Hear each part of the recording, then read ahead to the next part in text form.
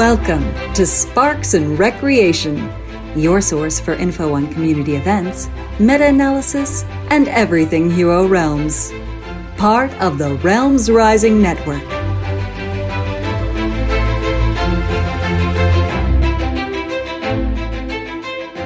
Heroes of the Realms, Realmologists, Realmicitis, Realmers.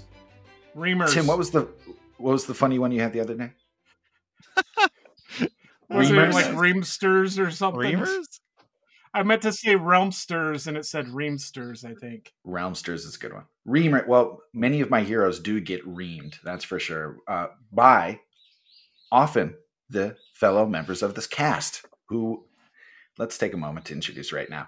Joining me, as always, the OG himself, Tim Agency 13 Mackenzie. How are we doing today, amigo?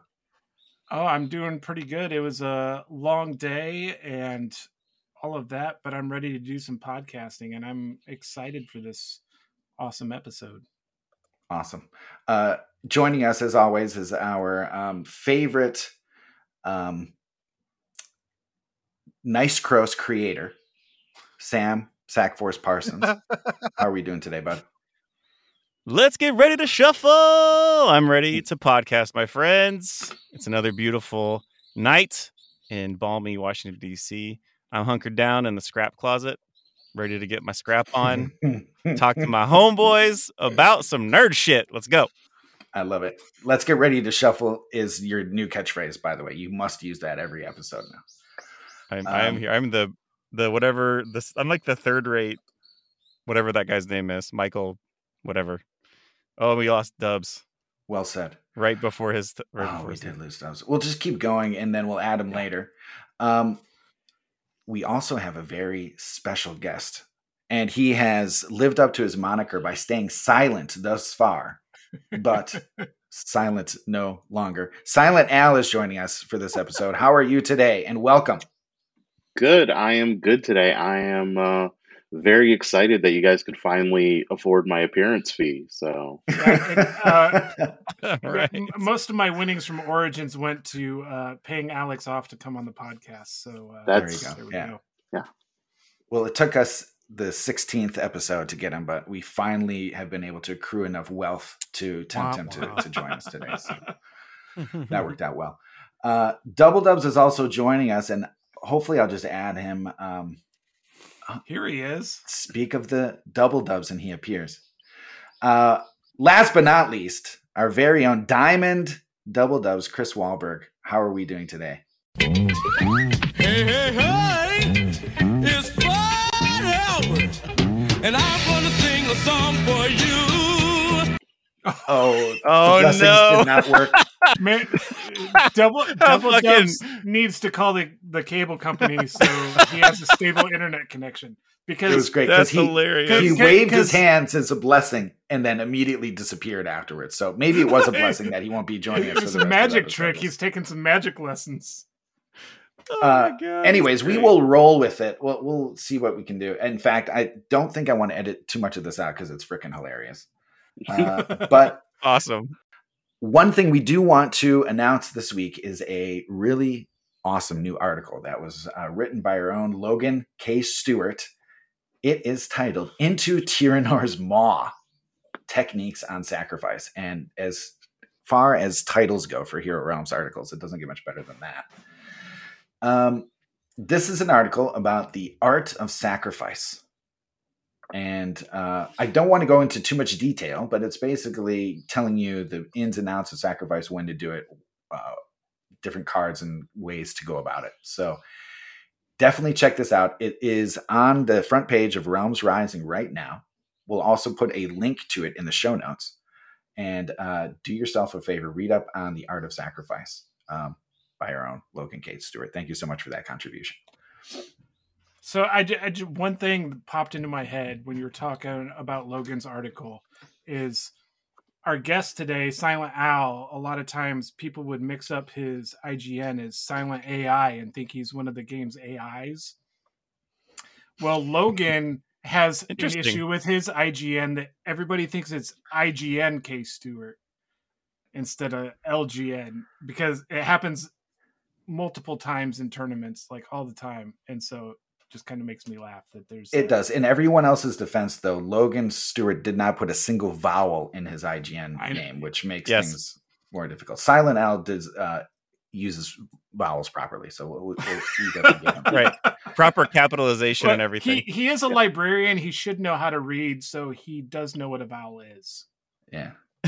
Anyways, in the future, though, sense. Eventually, the character of Silent Bob is going to be, CG AI created anyway. So maybe we will have a silent AI at some point as well. Hopefully. Yes. All right. So, Tim, can you give us a quick overview of the episode? So yes, today's episode, we're going to have What Would You Do from our own Sam Parsons. That's Scrap Force, Sack Force, Snack Force, whatever you want to call him. From a game of his. We're going to do our main topic where we're going to get to know Silent Al, talk about Legends, physical tournaments, and playing at level 3. Or the card packs, the base packs of the characters. And then we're going to do a card talk with some with focus on faction abilities and kind of how we look at them and how that how our card valuations may change because of faction abilities. And then the community roundup, and that's the show for tonight. Perfect. Well summed up, and we do have an action-packed episode indeed with lots of good content. And we have a disappearing Double Dubs. Double Dubs will be appearing and disappearing throughout the episode. So while he's here, we'll be looking forward to some fun feedback from him. Yes. Sam, you're going to lead off What Would You Do today? So why don't you take us away? Lead us into it.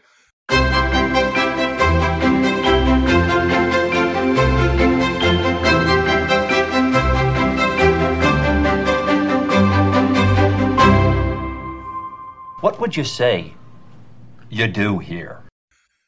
Guys, I'm honored by this vote of confidence. I'll try to keep my tautness high, super high for this, even though I'm not starting very well. All right, here we go. Let's set the scene for this edition of What Would You Do, my friends?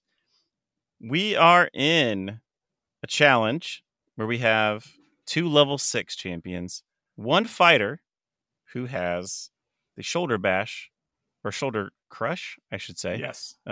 Fully updated. That's your skill for 2 gold, fully upgraded. The 8 damage. Yep, 4 damage per activation, and your 8 damage discard ability. What's the name of that first one? Do you guys know? I just like blast through it, so I don't know. But it's the very first devastating blow, or the blow tree. Crushing blow, excellent. The blow tree. On the blow tree. There was a girl in college we used to call the blow tree. Maybe we both knew her since we're both in Bloomington. Who knows? There you go.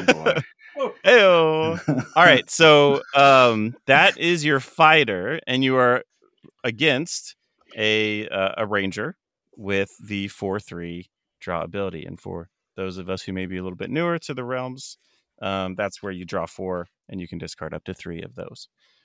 So we're on the second turn. There's only been 1 turn. And guess what happened to me, you guys? I'm the ranger in this, playing against the fighter. The fighter drew on turn 1 and they got 2 elven gifts. Probably the worst thing that could happen to you.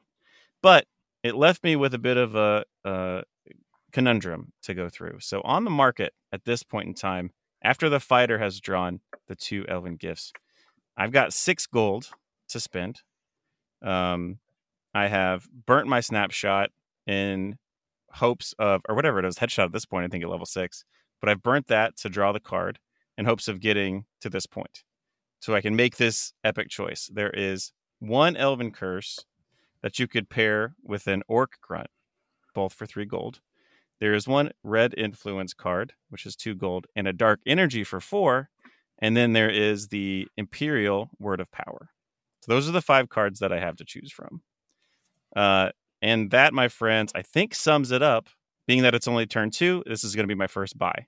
So I've got 6 gold to spend here. What I ended up doing, just to go into that, was I went with Elven Curse and Orc Grunt. And I'll tell you why. I was very unsure what to do, because with a Ranger, Word of Power is an insanely good card. And also you need heal against a fighter.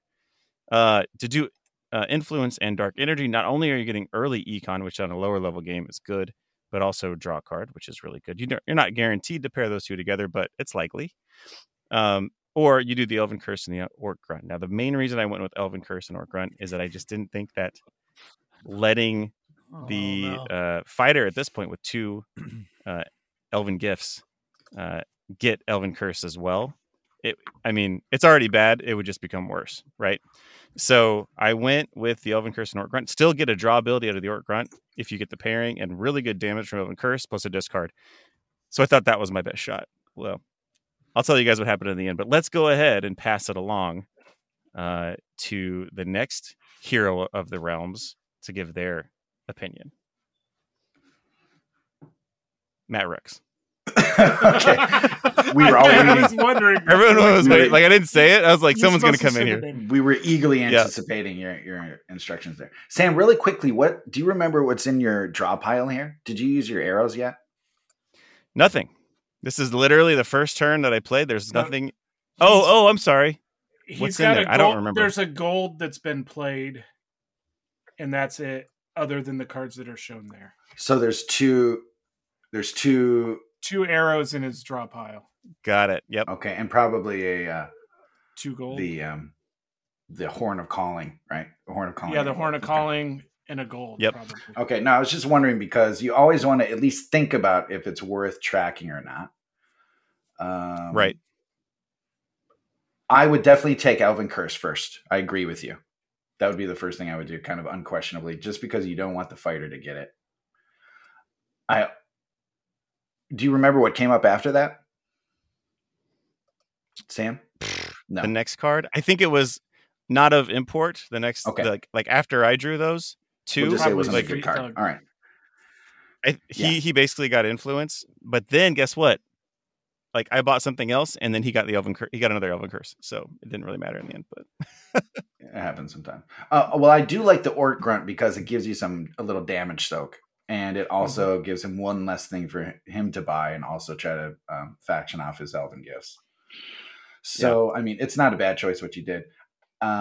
You could, I guess, make an argument to track to set up your next turn, because your next turn is going to be garbage probably, right? You're not, right. You're going to be stuck with 2 gold and 2 arrows and whatever else you get. So tracking could be getting rid of, maybe keeping those I don't know. Tracking maybe everything even, and just try to pull your stuff in. I don't know.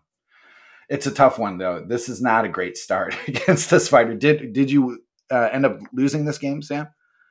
I did, as you might imagine. I did. It seems like a losing start. Did you need to ask that question? I mean, Birdlaw is a great. Props to Birdlaw. This was against him. He's a great pilot. Birdlaw beats me all the time, man. Well, Yep, he's Tim, awesome. and this is a good chance to say I have learned my lesson about jumping to conclusions about Sam losing.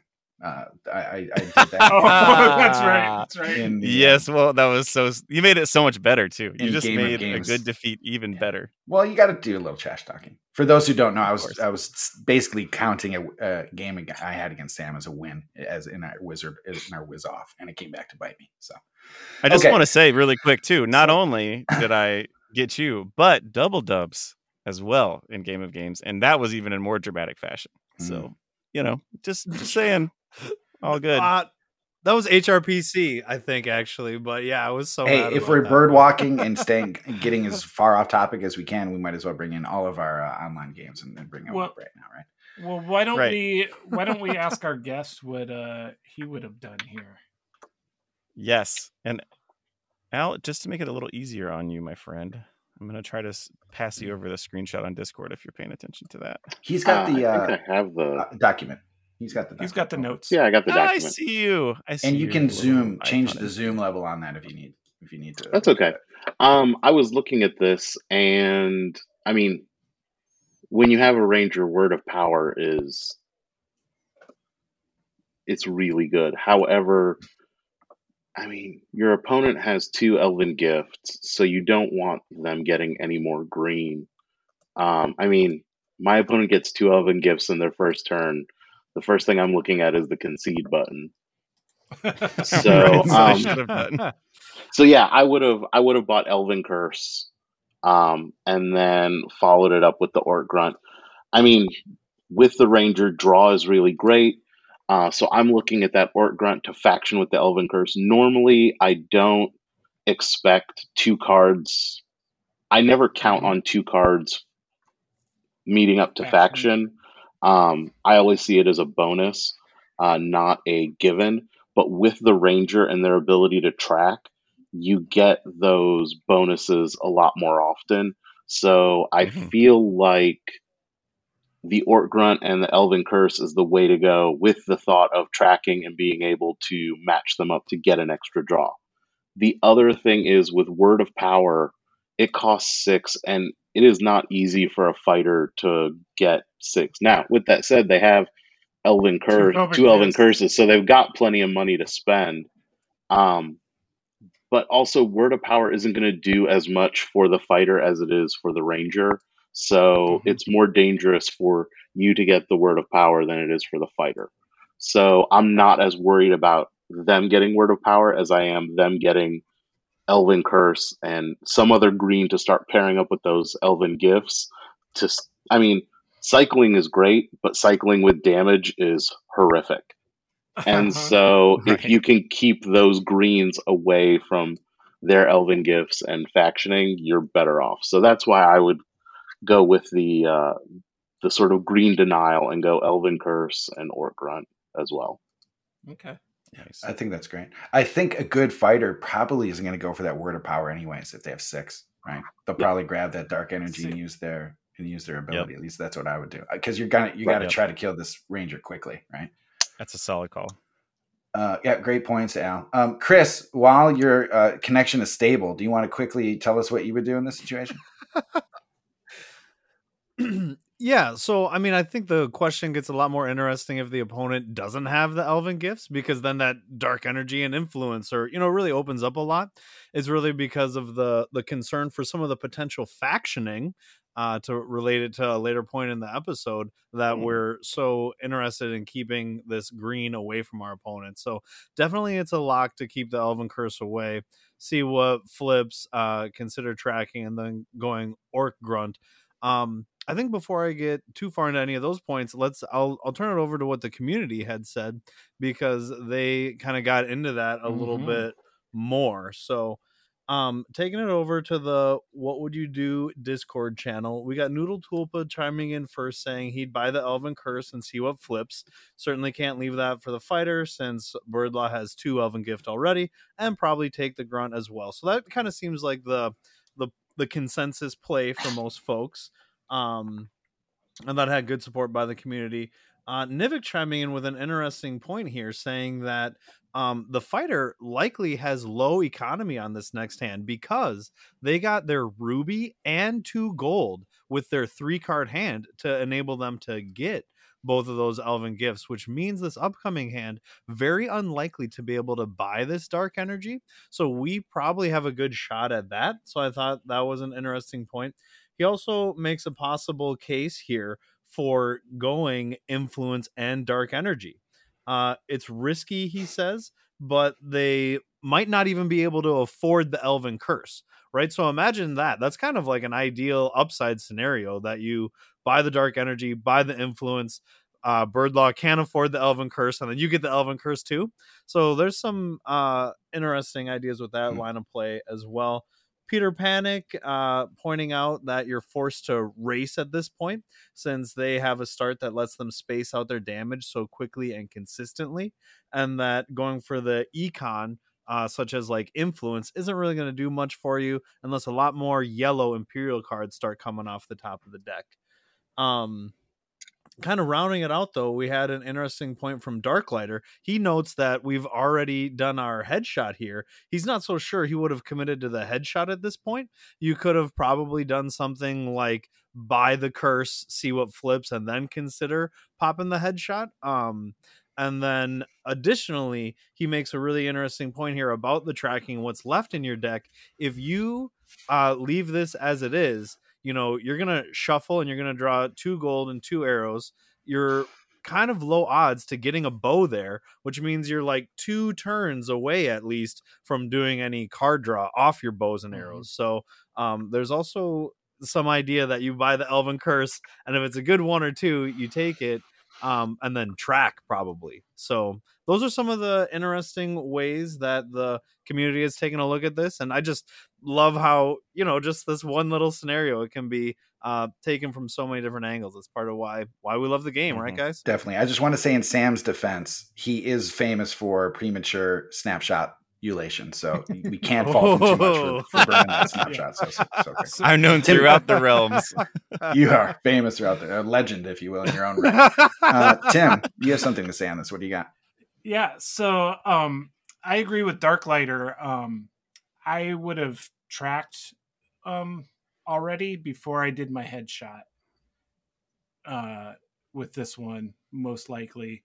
Being able to draw in there, even if you only ended up with 6 gold doing all of that, you would have gone through your whole deck and kept that stuff together. So I think besides that, if I can't change that, like Darklighter said, can't change it. Okay, so Sam, you already messed up, but you can't change it at this point. So now what do you do? So I think you have to get that Elven Curse. I think almost that's like pretty much unanimous there. And then I would either think about tracking or Orc Grunt or Influence is the other one I would think about. And I'm really tempted to go like Elven Curse and Influence because much like Alex, I don't count on those faction abilities. More so with Ranger than normal, but still having that 3 gold and keeping that because you're playing Bird Law and he does some wacky stuff that a lot of people don't do. And I've played him enough to know he loves to do stuff like grab that influence and then get like domination or something on his next shuffle with it, so I would be thinking about that as well. Just because like Alex said, with 2 cards, even as a Ranger with 2 cards, I'm not counting on that faction ability. Especially at level 6. Yeah, you're right. Especially at level 6. So what about the 3 guard though? The 3 guard is nice, right? From the Orc? Because I'm worried about dying. I'm worried about dying, to be honest. and at level 6, that 3 defense guard is better than at level 12. Mm-hmm. So Orc Grunt's a much more solid card at lower levels, I would say. So it'd be tough, and I probably would do like the rest of you are saying, gone Elven Curse. And then the one thing that I think I probably would do is I would probably track. And probably discard the Horn of Calling and the gold and kept the 2 arrows. Or done the opposite, got rid of the arrows so that they're in there with the bows. You can only discard 2 here, right? With this at level 6. Is that right? Is it no, 4, it's maxed 2? out. It's 3. Yeah. Okay. Yeah. So you could, because that next hand is such garbage. Like if you play that, you're probably going to lose if you try to play that. And I think that's probably what I would do is track and get rid of a bunch of that stuff and get my arrows with my bows and whatever. And which Sam should have done before. That's interesting. He snapshotted. I probably would have been more likely to do that if it would have been a level 12 game, because then I would have been like, all right, I'm going to track. I'm going to do snapshot and draw the 2 arrows back into my hand and then lay waste upon him. But I was really concerned about getting those 2 cards, so I didn't even think about it, to be honest. That's awesome. Good call out. Starting episode 17, we're changing this from what would you do to what did Sam do wrong on this turn. Yes. And we're just going to look at his turns and tell him what he did wrong on. No, this is kind of interesting because it was what would you do that it was already kind of several steps into it. It wasn't usually it's like, all right, we have all these different things. It's Sam has already done his turn. Now what would you do here? Which is kind of an interesting way to look at it. So really thank you, Sam, for this submission. It was really good. Mm-hmm. Nice. Thanks. Any final thoughts on that? What would you do, guys? All right. I think we're ready to go. Tim, why don't you take us into the main focus?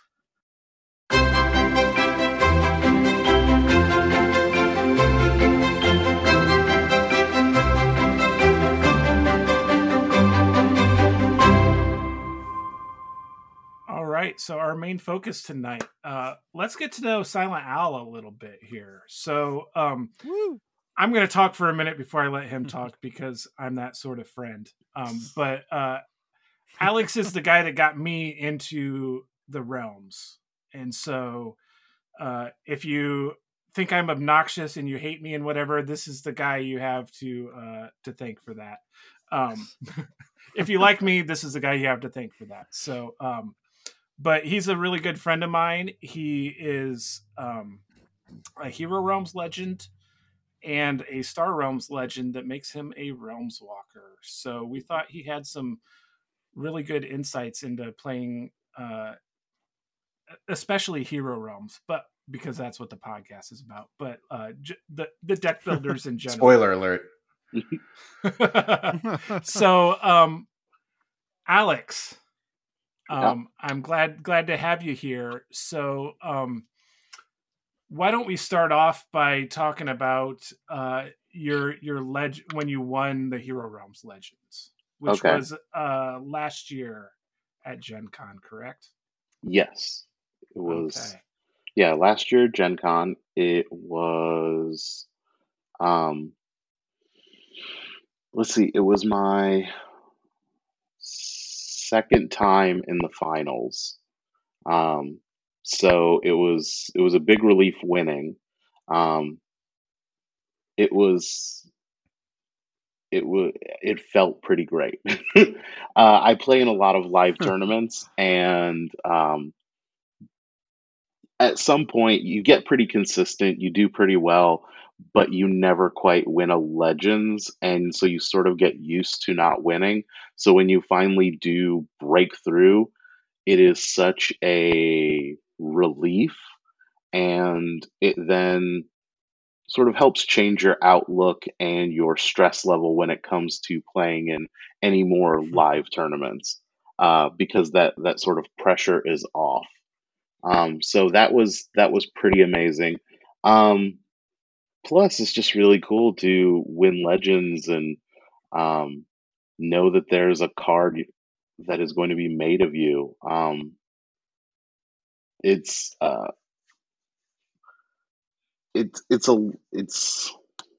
don't even know how to describe it.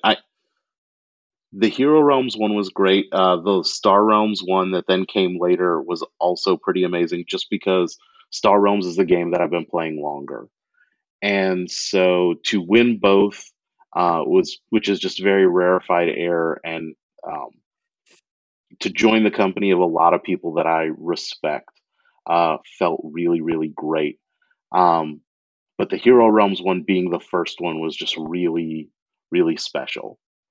I still have the character pack that I took with me. I kept all the character packs from all the times I made it to the finals. So I have so many extra fighter packs just sitting around my house. So, but yeah, it's a really cool experience. And I have to say, I mean, I've made it to the finals of Hero Realms Legends 4 times now. And I mean, I've only won 1. I say only. I only won 1. I've lost 3. But and I'm not going to say that the losses hurt, but it is the Realms community, Star Realms and Hero Realms, are full of such nice people that it stings to lose, but it's never like horrible. You very rarely do you have like terrible like winners, where you just feel like absolute crap because you've lost and they make it feel worse. Most of the time when I lose, say most of the time when I lose, most of the time I still don't feel too bad because I'm losing to a friend and I'm happy for them as well.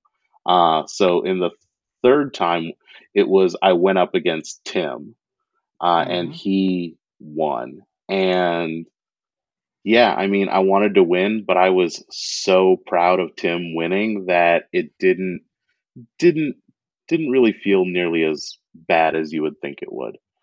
So yeah, it's a neat experience, and just playing in live tournaments is such a neat and different experience that I hope people get to experience. Um, it is a whole different way of playing this game, that I think sometimes gets lost in the app a little. So yeah, that's Yeah, as you're saying all of that, that is one thing. As someone that's played in a number of the Hero Realms and Star Realms Legends tournaments and stuff in person, it's a different feeling to go through that. You're playing with these people that you've met online and all of that stuff, and you get to meet them and hang out with them over, a convention or a weekend or whatever.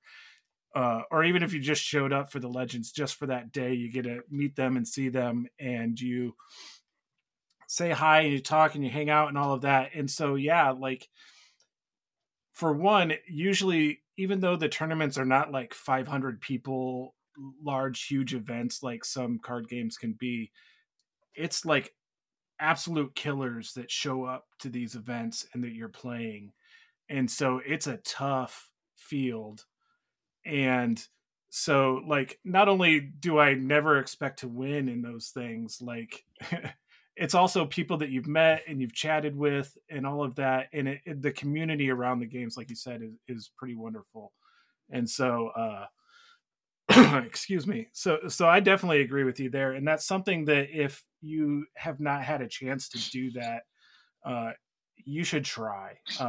I know Chris here went to the Origins 5K this past year, and that was his first like Realms Legends tournament stuff, and could probably agree with us. It was a pretty cool experience.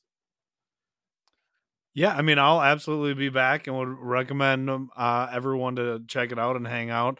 I think kind of one of the feelings you described, it's that, like, no matter who wins, we're all going out to dinner to celebrate afterwards anyways, and that's like the cool thing about it. And definitely like top competition and everybody's supportive. So it is really great. And I can't wait to make it out to Origins next year. I just wish there was like more Legends tournaments and we could like have them more often or something, but for me, it's like, nope, I'll see you guys in a year. I also want to be a voice for the voiceless here, an advocate for the international players of Hero Realms as well, who don't get a chance to go to these North American centric cons and stuff for the chances. So like on this online digital tournaments for Legend cards, hopefully will be coming in the future. Wise Wizards, if you're listening, give us international players some chances as well to join these guys. Sorry, Tim, go ahead. So, yeah, I was going to say, I think Wise Wizard is going to be at Essen Spiel this year. I don't know if they're doing Legends and stuff, but I think they are. So at least European players are getting a chance this year.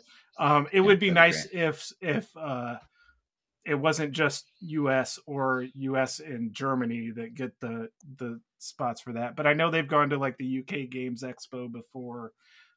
Hopefully they can go out to, other parts of the world to do some of these as well. Or they've done it with Star Realms where they've had the digital tournaments for that. So I know they've talked about it in the Hero Realms app as well. Yeah. So, and I I'll also say, like, Legends tournaments are super fun, and obviously the prize is amazing. But just live tournaments in general, even if you organize them amongst friends or at a local con, it is a different experience. I mean, one of the things that drove me to board gaming was I was getting real fed up with sort of the toxic environment that comes with online video gaming. And it is a lot harder to call people the names you get called on, gaming online. It is tougher to do it to their face when you are sitting, at a table with them. So it brings a certain level of decorum and camaraderie when you are playing live. Now, with COVID and things like that, it's getting more and more difficult to play, face to face anymore. We're starting to get back to that, which is great. But yeah, that face to face just makes it such a big difference, and it makes the game so much more enjoyable. We have that little sort of chat function, and believe me, this is not me advocating for a more robust chat function in the app, because that is just asking for the horribleness. But it's not the same as sitting across the table from someone, chatting, playing. It's a different experience that I enjoy more than it's what keeps me in the game. Yeah. So I know, because I've talked to you about this before, and in the process of getting the cards made, can you maybe give a little bit of an idea of what you know about your card for Hero Realms? Sure. Ooh. So I am a librarian in real life, and so that was really important to me. So when I contacted them and they were like, "What do you want on your card?" I was like, "I want to be a demonic librarian." I was like, "If you can make that happen." And they're like, "Yeah, we think we can work that out." I was like, "Perfect. Everything else is just detail." I was like, "If you can work my cat in, that'd be awesome too, but mostly make me a librarian." So I know that is probably what I'm going to be. The other thing I know is apparently my last name is too long to fit on a card. So that will be changed just a little bit. They're like, you can have your last name and like no title, or you can have part of your last name and some sort of cool title. And I was like, all right, I guess I will shorten my name. So those are the two things I know about my card. Other than that, I'm just real excited to find out what they finally decided on, because I don't know anything about the mechanics or what the librarian mechanic will be, but it'll be pretty. I'll be excited to find out. Let me know if this is too low hanging of fruit here, but why can't they just go Librarian of Alexandria? Done. That reaction. The cricket soundbite might be making might be coming out of retirement for this You one. got the same reaction I did with my joke about Putin monitoring your IP, Dubs. That's funny. All right. So Yeah, another cricket's thing my that I know, because I know you, is you're from Bloomington, Indiana, and our own Sam Scrapforce Parsons is also from Bloomington. So I thought that was kind of cool, and maybe there's something that you guys can, without boring everyone talking about like totally local Bloomington stuff. What's something? I think Sam had something to ask you about Bloomington or whatever. Okay. So Well, it's funny that you introed it like that, Tim, because I was like going to probably just really gloss over that because I thought it was going to be boring. But I could think of a few. Let me just ask this, Alex, what is your favorite Bloomington fact that you think the general public would appreciate? I've got one I could share.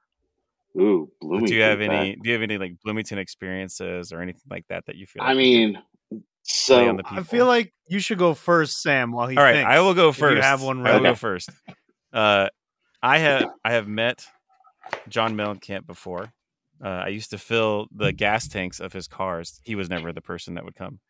And as rumor might have it, that John Mellencamp is not a nice person. I can confirm that rumor. So I will do that for the community. I'll confirm that rumor. And his second wife, now ex-wife, Elaine, I can't remember what her maiden last name was, but she was blonde and really so freaking nice. And I was like, how are these two together?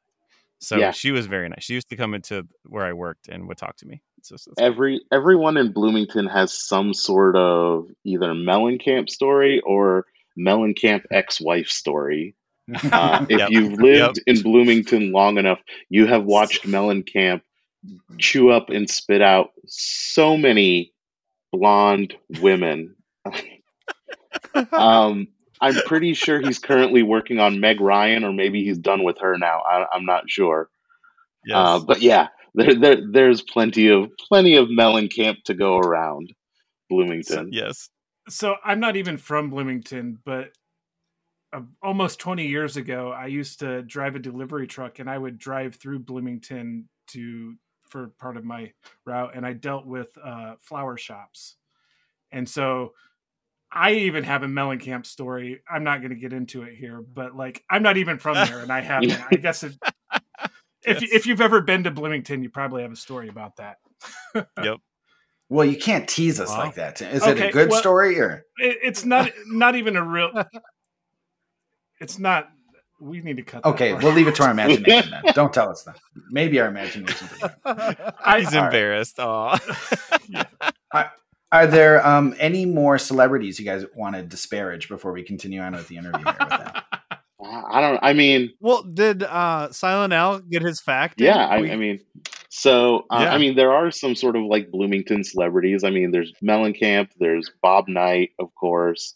I mean, Oh, Mhm. I'm old enough that I also have like Bob Knight stories and his, spotting him around town and watching him scream obscenities at people. So, but my sort of Bloomington fact is, I mean, one, Bloomington would not be the city it was if it weren't for Indiana University being right there. And Oh it, yeah.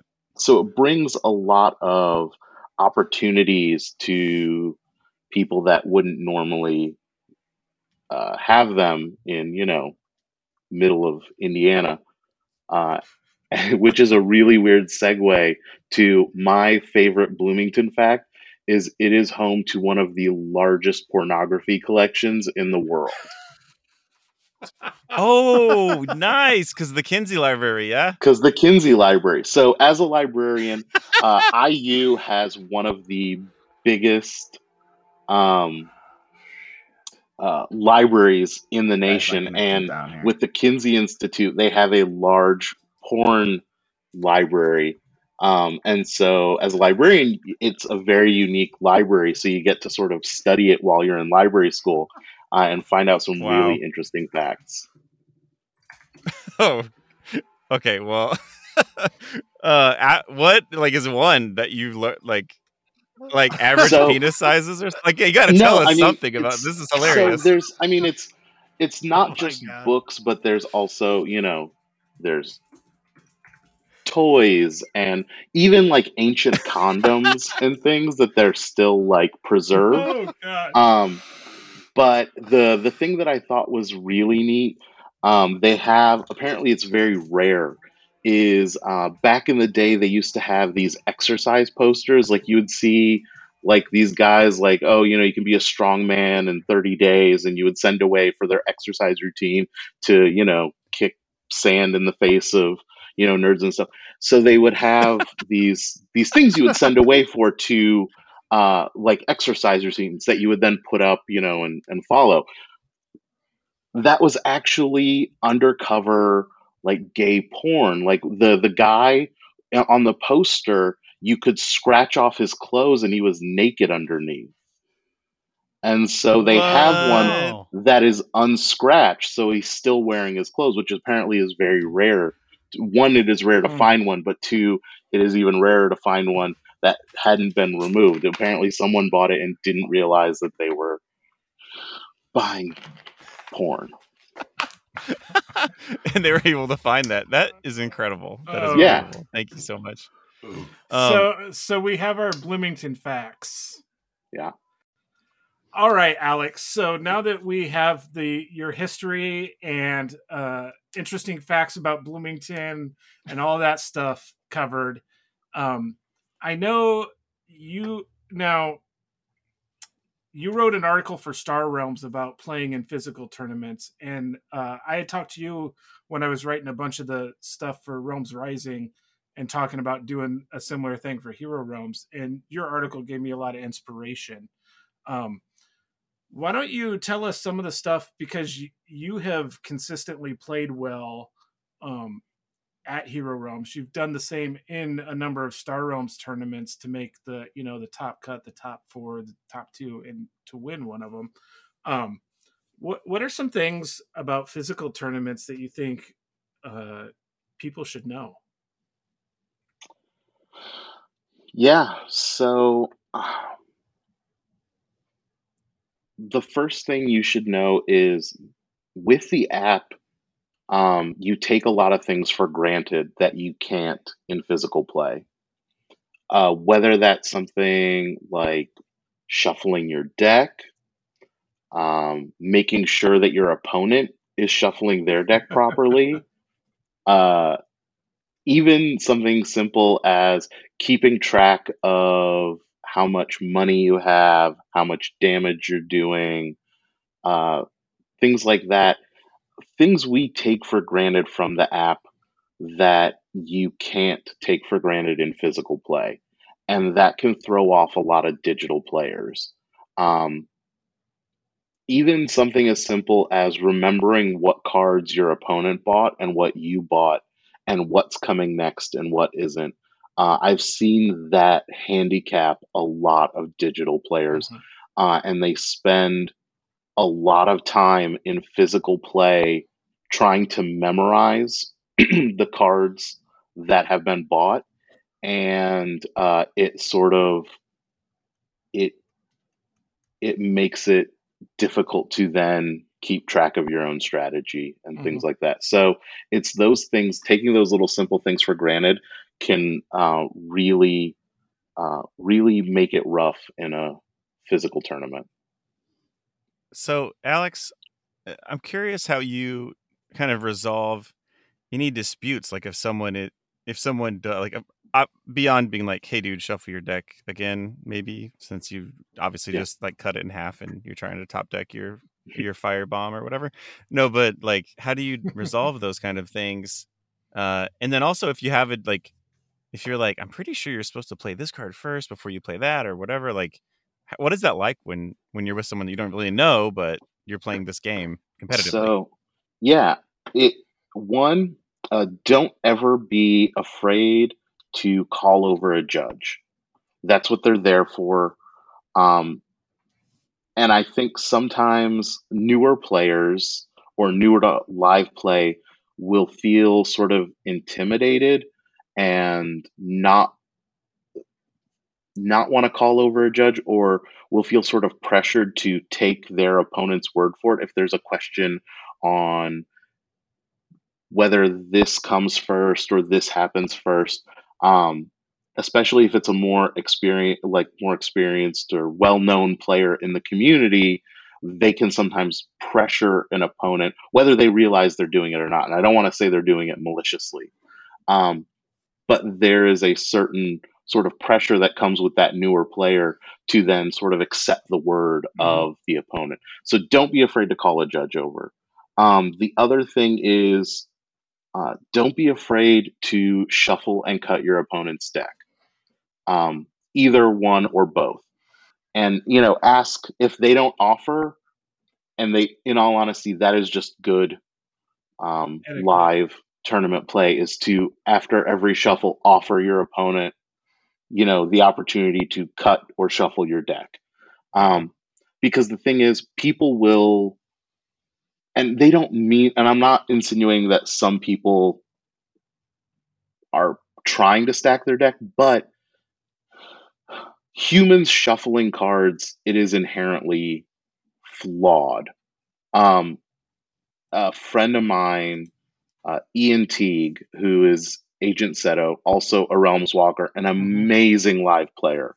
Him and a couple friends tested where they shuffled cards and then would look to see the results. And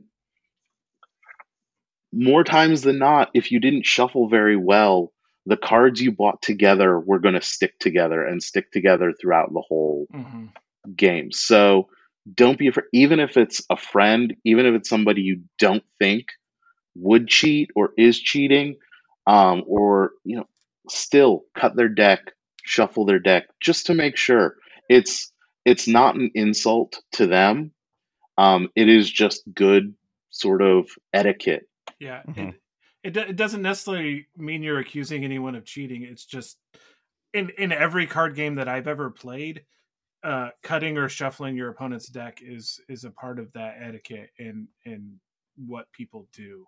So don't be offended if somebody asks to do that as well. Yeah, I'm really glad that you said that, because I had no idea that was even an acceptable thing to do. Like, if I was going to walk into a tournament for the first time, I would feel really weird if someone was like, "Give me your deck." I'm gonna be like, "No, what are you talking? What? This is my deck. You don't get to touch my deck. These are my cards." You haven't read my article, Sam? Jeez. Apparently not. Nope.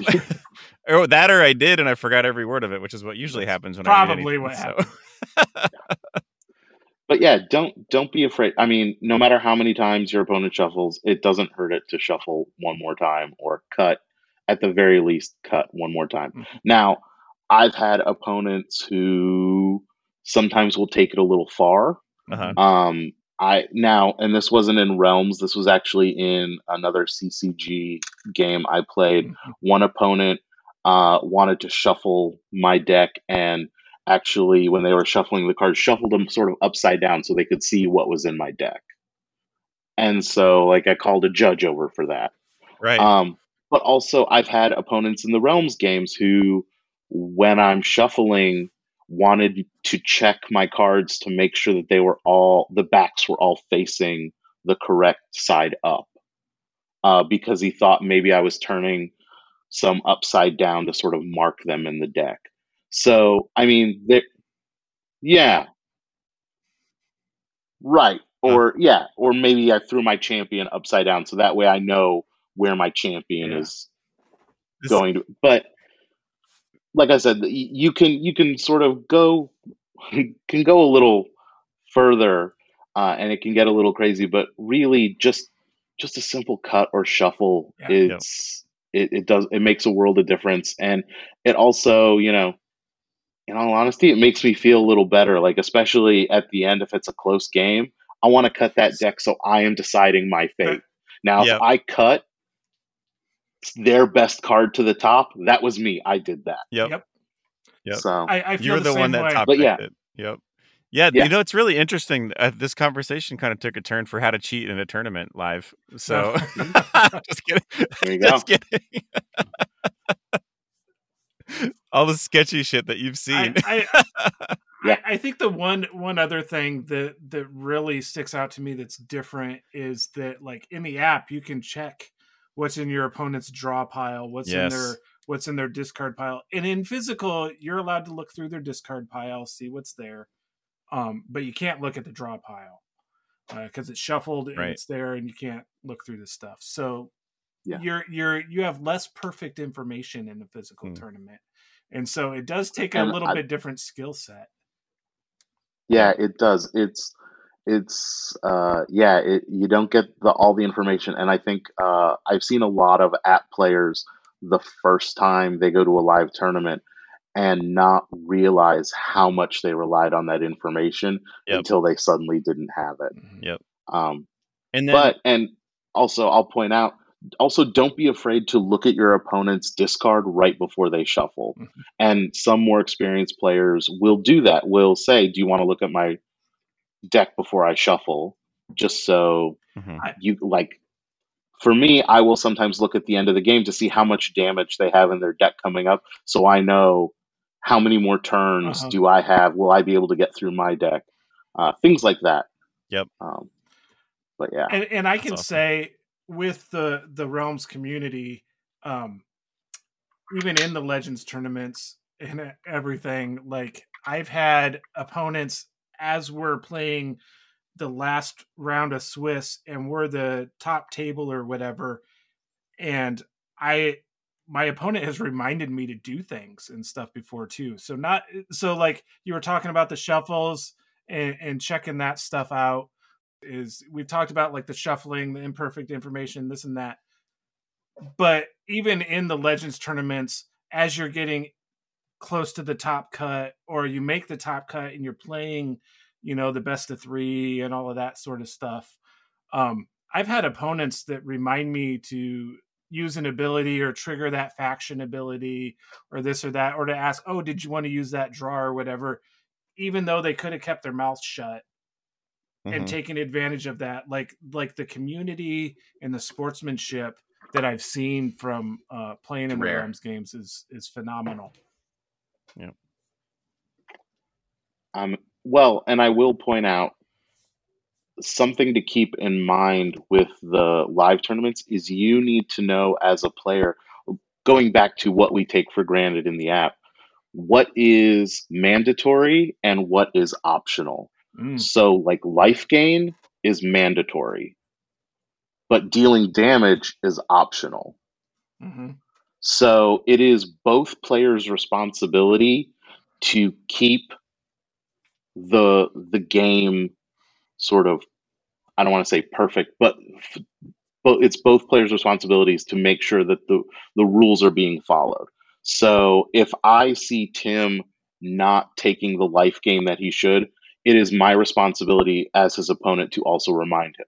However, if he does not deal damage or tells me to take damage, it is not my responsibility to remind him of that because it is an optional ability. So I know Sam has something to say, but I gotta cut this in really quick before Sam says it.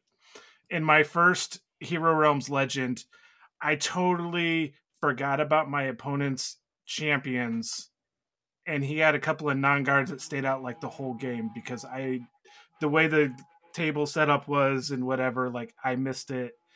And so like I don't remember what they were anymore, but after the game he was like, man, you probably want to take these out when you're playing. It was really funny. So go ahead, Sam. That's hilarious. I was just going to ask for scorekeeping. I use an app whenever I play Paper.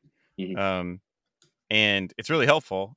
Do you guys do that as well when you're like, or do you keep track individually? Do you have to use pen and paper? Like, what do you do with that? So usually before the match starts, you talk to your opponent and decide what they want to do. I used to do an app. Wise Wizard has the Epic Scorekeeper app, and I used to use that. However, a couple problems. One, it would drain my battery because I'm at a convention. I don't always have access to power. So it would drain my battery. 2, half the time I had so many Star Realms digital games going on, the notifications kept popping up, and we would go to like tap on the thing and it would take me into a Star Realms game. So that was the other thing. The third thing is I found I prefer paper if all possible, just because it keeps a record of the score. So if you find there's a mistake or if there's a discrepancy, you can go back and look at your work of, the changes in score. Now I will say the scorecards that you get from Hero Realms are greatly improved upon the scorecards that you got in Star Realms for keeping your life total. So there's no harm in doing that. Those are always available. Right. Some people use dice, like either spin down dice or something like that, which is, I know, real common in Magic the Gathering. But I prefer paper and pen, and I will keep my score and I will keep my opponent's score.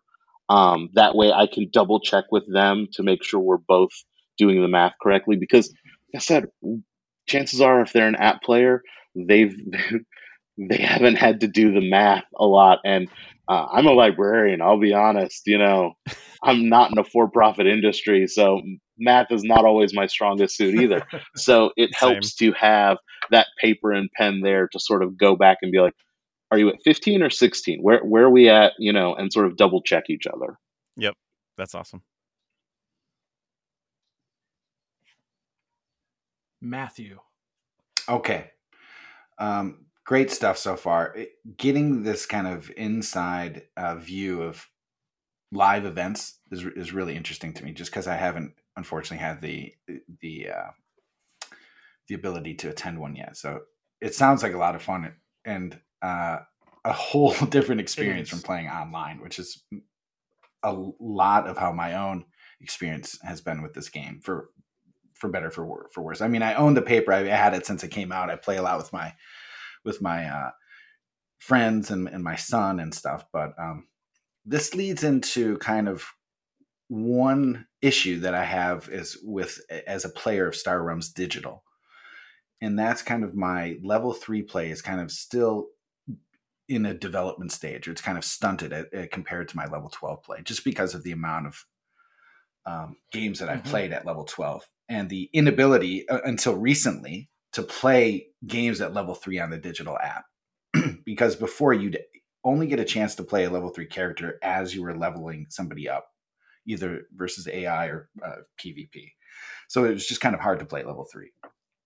Now you can send specific challenges, which is great. You just have to send a lot of challenges in practice that way. Now, which was tough. And now it's easier to do. So basically what I'm trying to say is I understand the best way to learn how to play at level 3 is just to play a lot of level 3. Like, there's no substitute for doing that. And I get that. Now, that aside, I really want to pick your brain here, because you're one of the best at playing with the vanilla character packs at level 3 for these Legends tournaments. You've shown time and again that you're just awesome. By the way, you're also awesome at online. I'm not saying you're not. I'm just saying you've shown that you can just destroy people at this level consistently. So what tips do you have for us? What are some general strategies for playing at level 3? How is it different from 12? Like, can you pinpoint some differences in how you play between these two things? Because that's kind of one thing I'm still kind of discovering, I think, as a player. So I prefer, and I know I'm in the minority here, but I prefer to play at the lower levels. I do not like level 12 play. Because, and I mean, I come from a Star Realms background, and with Star Realms, you sit down at the table and you and your opponent both start with the same deck, and it is a deck builder.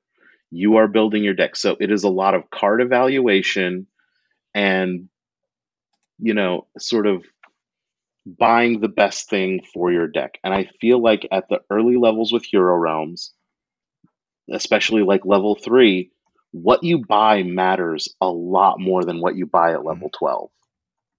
At level 12, I've won games with a fighter at level 12, and the only thing I bought were fire gems. Like, you have a built-in strategy and you have a whole built-in deck. The what's on trade row sometimes doesn't matter at all. But at level 3, what's on trade row can make or break your game. And I feel like that's where I excel, is being able to understand the cards that are available, understand what's the best one for my strategy, and buy it or affect my opponent's buying. And that is why, I'm not going to say that it is a different skill set that comes with level 3 than level 12. And it's a skill set that I enjoy fostering and working with. I'm not going to say one's better or worse. I'm just going to say the one that I like better is that. I like deck builders because I get to build a deck. And I feel like that is less the case. To clarify, that skill set is how you evaluate market row purchases? Or what is the specific skill set that you're focusing on at level 3 more so than 12? Yeah, evaluating market row purchases and evaluating game state.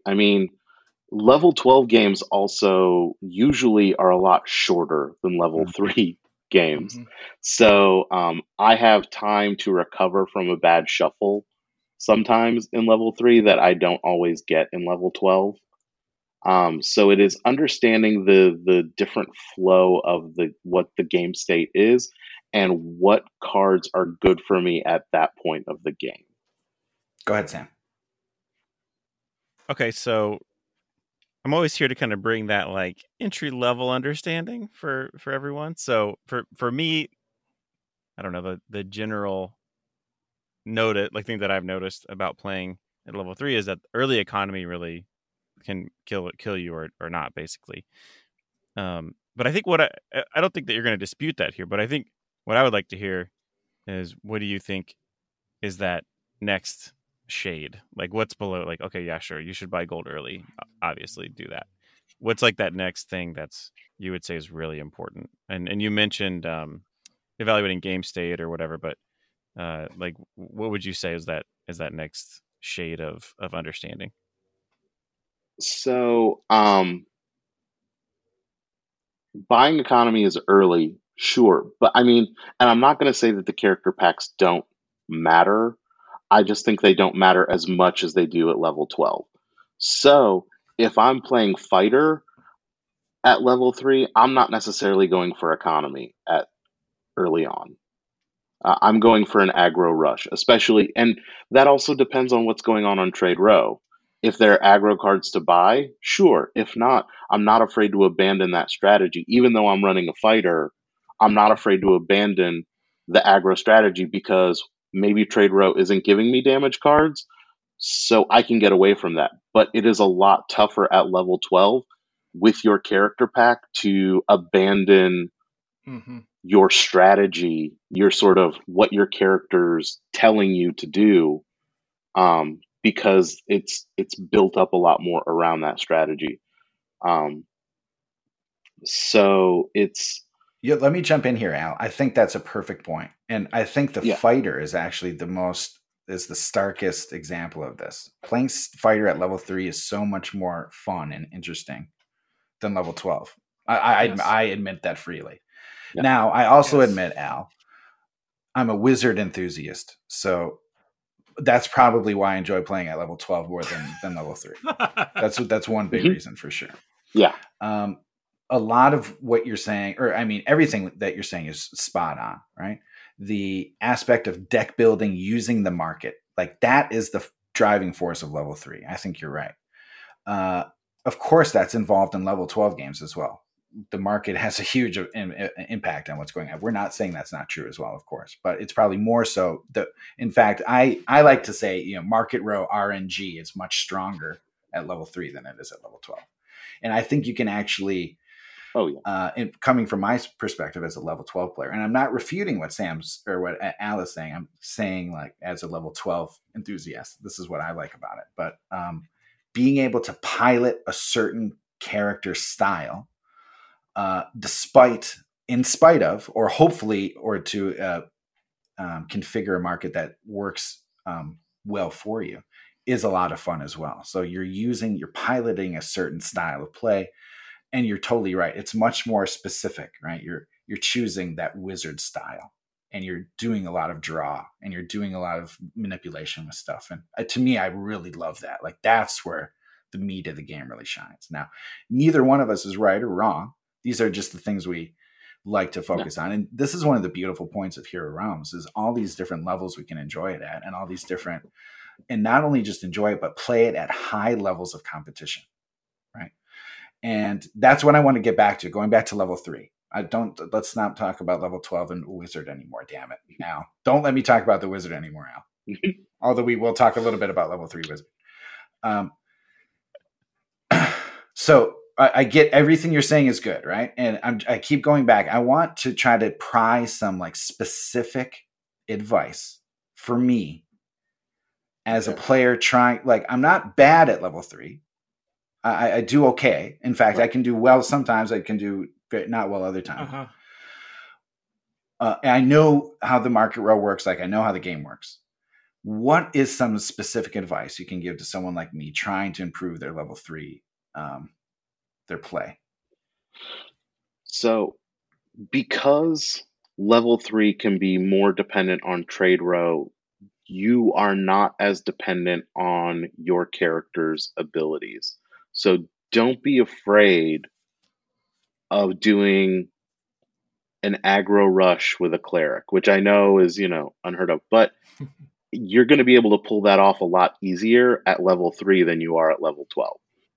So don't be afraid. Don't think that at level 3, because I have a cleric, I have to build a champion wall, even if it means buying champions that suck, just because I need them for my wall.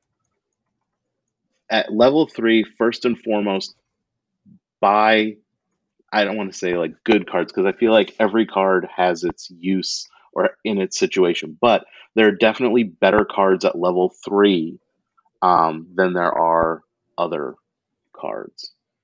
So, I mean, don't feel like your character has to dictate your strategy. And I mean, that's something that carries over from vanilla play, which I say vanilla means no character packs in Hero Realms, which I'm hoping we will get in the app soon, because that is something you really need to practice if you're going to play in live tournaments, because you don't get a character pack until you make top 8. And it is a whole different game then. Yeah. So, but that is learning and evaluating those cards, looking at what trade row is giving you, and then knowing what strategy is going to come from that. Like I said, your hero pack can point you in a direction, but at level 3, it isn't the only direction you can go in. Totally, yeah. Well, I mean, I've played Ranger games where I've sacrificed my arrows before. Now, that might not have been a good idea, but I've done it. That's great advice. So basically, like, unshackle myself from like, maybe I'm too set into piloting these certain styles, and you need to let go of that more at level 3. I think that's really great advice. And it is more of maybe in Jig, maybe on that front, it's more about, instead of the character pack dictating your strategy, the cards you have available to you dictating your strategy. Yeah. And one really good thing to look at when it comes to that stuff, there's some dude that wrote this Novice to Expert series that talks about game pace, the way that different strategies interact with each other, and all of that. Really good set of articles if you're looking at this sort. And I would say it's more applicable at like level 3 play than at level 12.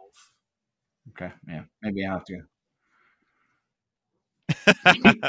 I'll put the Agency 13. Sunday, put the links in there, actually, because that's a good thing. And maybe I should go back and review those things, because I think, you can get. I play a lot of Hero Realms, and I played in a way where I line up lots of async games and just kind of blast through them when I have time. I enjoy playing it that way. That's just how I do it. That's fine. I can't really play real time because I don't have time to sit and play 30 minutes and only get one game. And I'm not. I'm usually hyper focused on playing. So, and if you're playing real time, you have to be doing something else at the same time, or I just go freaking crazy because some of these games take so long. And it's just how it is. Like, if you're watching something or whatever, but that's usually not how I do it. Anyways, long story short, I play lots of async games, and you can kind of get into bad habits maybe of just blasting through a bunch of stuff and not thinking about what it is, what you're doing. So, and this ties into a quick plug for Double Dubs, his stream, because I think, and I could be wrong, Double Dubs. I mean, you're a good player. You were a good player to begin with, but I think you've actually gotten better after you started streaming. And the reason is because you're really talking yourself through each of these decisions and each hand that you have, and you're really going through it. And I don't do that anymore. I stopped doing that a long time ago. I'm usually on autopilot and just kind of blasting through stuff. So, and that ties into what Al's advice is, like, look at the snapshots. And of course you do that every game. I'm not saying I don't, but not being shackled by a certain pathway or play style with a character, looking at what's available, and kind of going with Noodle once said as well, like, each game is like its own unique puzzle. Like, there's no real, he was kind of dismissively talking about strategy. He was like, there is no strategy to Hero Realms. Every game is its own unique puzzle, which is kind of true. But I mean, there's certain basic things, there's different levels, right? But this all ties in together. Anyways, that is excellent advice, Al. And you framed that really well. Thank you. Thank you. So one thing that You're welcome. that I kind of picked up on, Al, when you were talking about the two classes that you had mentioned when you were giving your advice, was you called out like cleric as one. You could do an aggro or or fighter. And looking in the last episode of Sparks and Recreation, we were talking about the performance at different levels, and at level 3, top ranked was Ranger from Hero Helper Data, and then it was Fighter, and then Cleric, and then the bottom 2 are Thief and Wizard. And I wonder, does that sort of hold water with what you've seen and what your experiences have been playing at level 3? Would you caution anyone against a class, or would you say just have fun, or like what would you say as far as like class selection when it got to that place? First and foremost, have fun. Play the character you like. That's the best advice I can give, is we play this game to have fun. So play the character you want to play. With that said, and we have to keep in mind if we're talking about level 3 in the app or we're talking about paper, because the cleric is very different in paper than they are in the app. Because level 3 cleric doesn't have that extra econ that they boosted him boosted that class in the app to sort of balance them out. Mm-hmm. So in my experience in live play, the 3 classes that get used most often in Legends tournaments were Fighter, Ranger, Thief, with the occasional Cleric or Wizard thrown in every once in a while. But those were the top 3 performers. And before the app, my personal sort of opinion was the Fighter, the Ranger, and the Thief were meant for PvP. The Wizard and the Cleric were only useful if you were doing the co-op scenarios, which I have to say, that is still my favorite part of Hero Realms, was the campaign stuff. And I like that they have co-op in the app, but I would love to see a campaign. Because I feel like that's where the Cleric and the Wizard really shine. Those character classes really performed well. And that's where you really needed them. But for PvP, they weren't really meant necessarily for PvP. And so with the buff of the Cleric in the app, I can see, at least at level 3, them moving ahead of the Thief. But on paper, I think the Thief is better. There's still no health cap on paper either, right? Correct. Yeah, right. There is no health cap on paper, which makes playing a Cleric in the Legends tournaments so horrible. Which is another good argument for the health cap, I think. Yep. Yeah. Because it's like watching a train wreck in slow motion is watching a Cleric play in a Legends tournament. I remember the first the first time I made finals, it was against Rick DeMille Darklighter, and it was at the Wise Wizard, or was at the time White Wizard Game Fair in 2017, and it was the last tournament of the night, and everyone else went to dinner, and it was me and Rick and I think it was Jay was the tournament organizer. We were there by ourselves because someone picked Cleric, and because there's no time limit in the top 8, it took over, I want to say it was 2 hours or something horrible for them to finish. I mean, they lost, but it just took forever for them to lose. And so it made the rest of the tournament just so delayed. No. So it's pretty horrible in paper. And the thing is, I enjoy the Cleric in the app. I enjoy them quite a bit. But on paper, because they don't have that same buff, they're not as competitive. And I think they were meant more for the campaign. They're meant to be cooperative and working with other character packs and buffing them. So one thing I remember talking to you about this. I think you told me this as advice when I started playing the Realms games and getting into the Legends tournaments. And when it comes to like these Legends tournaments are a long day of tournaments. So you have your Swiss rounds, which is going to be, 4 to 7 rounds or so, somewhere in there, depending on the number of players. And then you cut to top 8, and those are best of 3. And picking a class that you're comfortable with and that you don't have to think way too much about, because on a long day like that, you start to get a little brain fog and you just don't mental fatigue think as clearly. for sure. Yeah. So like, that's another thing where I think like a lot of people pick fighter for the top 8 because you don't have to think as hard. I mean, at level 3, there's a lot more to it and all of that, but like you can just play an aggro game from the get-go with the fighter. You can with the other ones as well, but it's made for that. So like, that's one of those. If you're making the finals of a Legends tournament, it is going to be, it can possibly be like a 7-hour day for you of just playing cards all the time. And it physically and mentally takes a toll on you. I mean, I don't have I have a bad back, and those convention chairs are not super great. So there's that. There's also just, if you are concentrating and thinking for that long, by the end of the day, you are going to make mistakes. You're going to be mentally tired and you are going to make mistakes. So you pick the character class where you feel like either the mistakes that you're going to make will affect you the least, or the one that you are most comfortable with that you can autopilot so you won't make as many mistakes.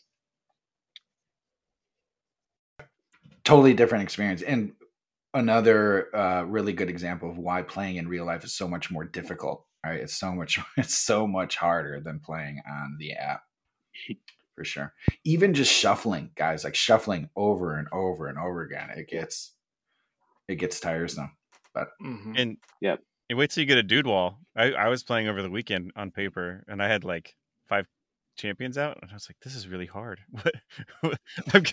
I've got so many things I can do. Hold on, let me go really slow and deliberately here and count my damage and count my gold and not forget anything. It was tough. It's I hear you. These are all great points. So it doesn't seem like much, but it can make a world of difference on paper. So why don't we wrap this part up here?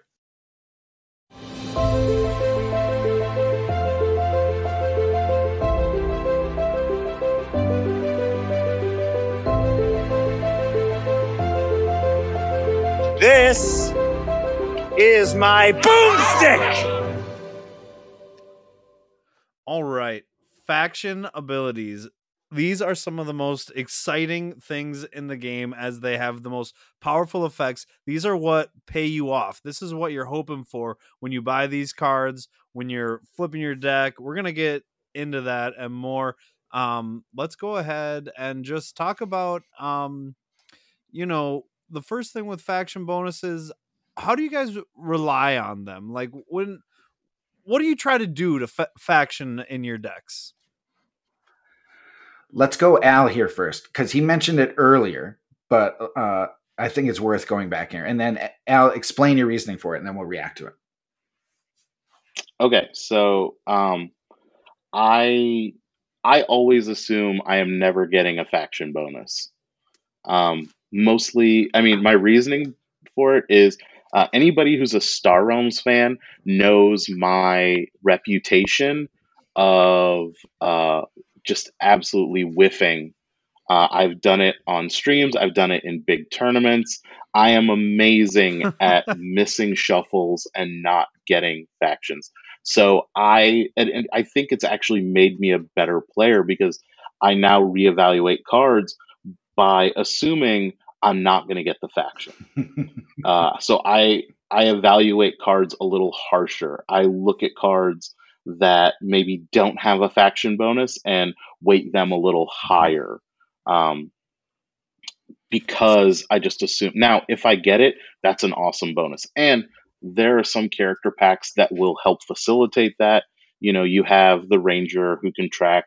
You have the Wizard who has the possibility of some extra draw here or there. So, or just getting enough champions that, you know, your champions will constantly be getting that. But I don't like to rely on it. It's a bonus, not a necessity.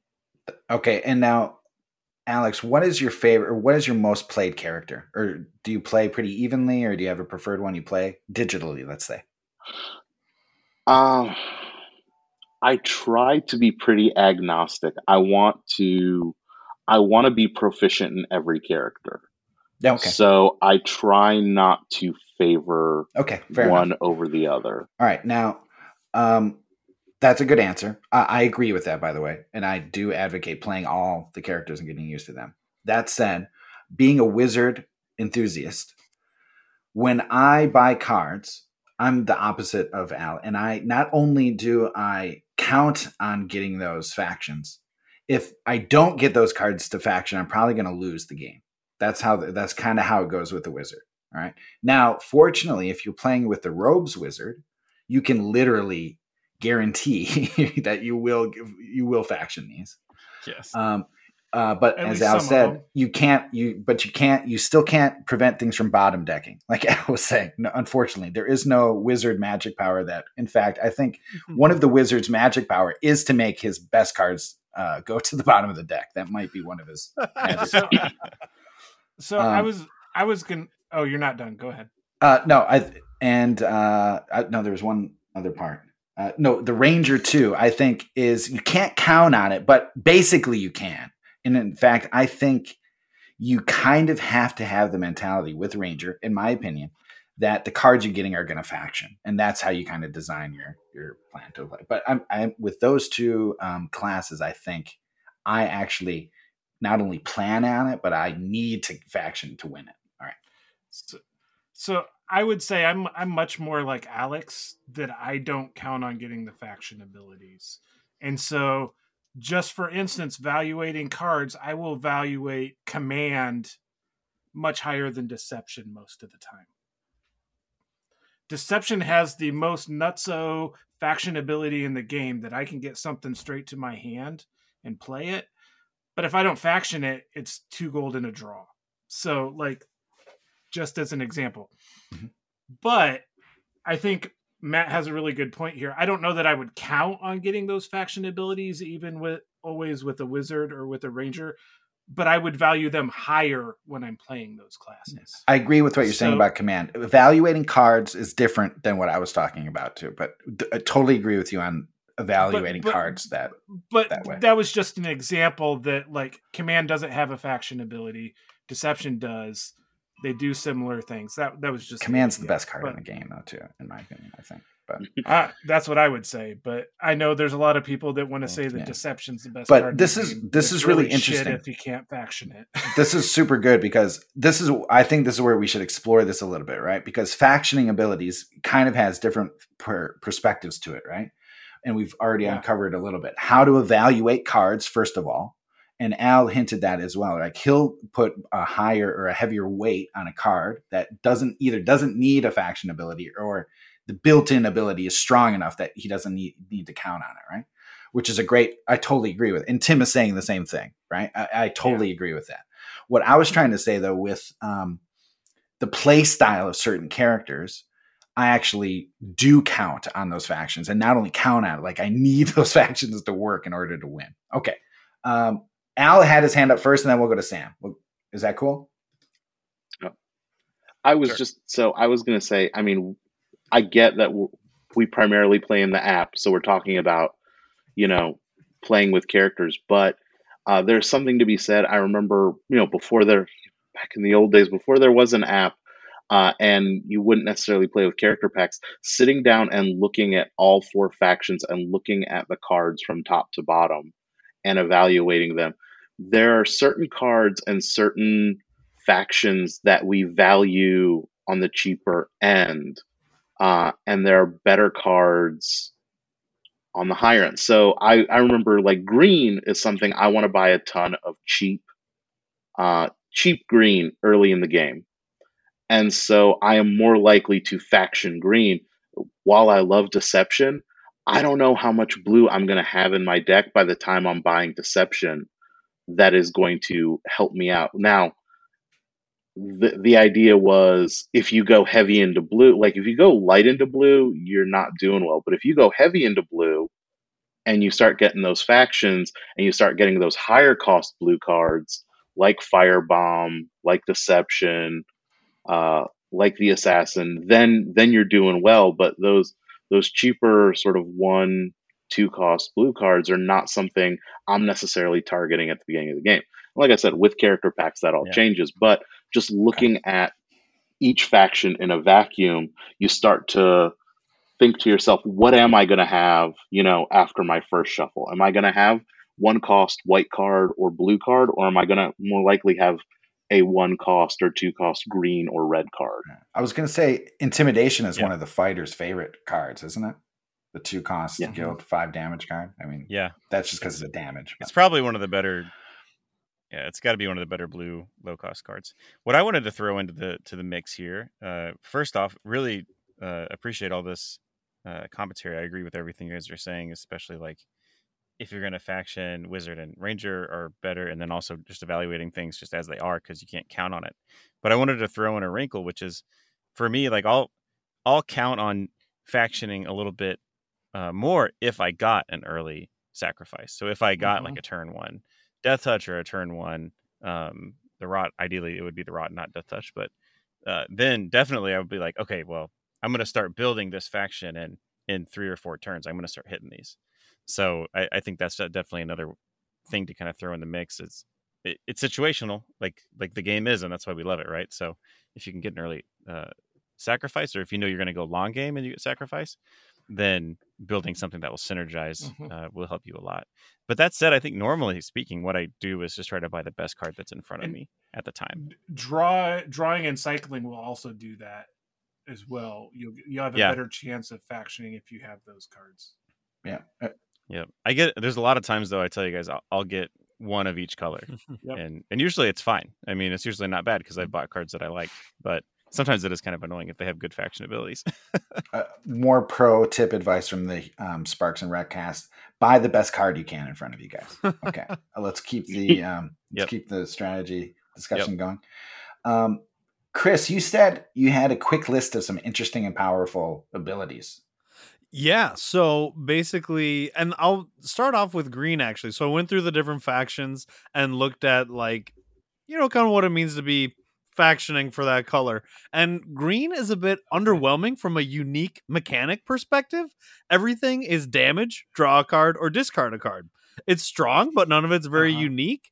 And basically, I always want to buy all of it, but not usually for interesting reasons. The only exception there is Grok, which will let you draw a card and discard a card and can get some really cool cycling. You want to buy it because you want to win. Yeah. That's why you buy green. You want to win. So that's why you buy. Green's good. Right. Exactly. Red is similar as well because there's so many good ones that let you draw a card.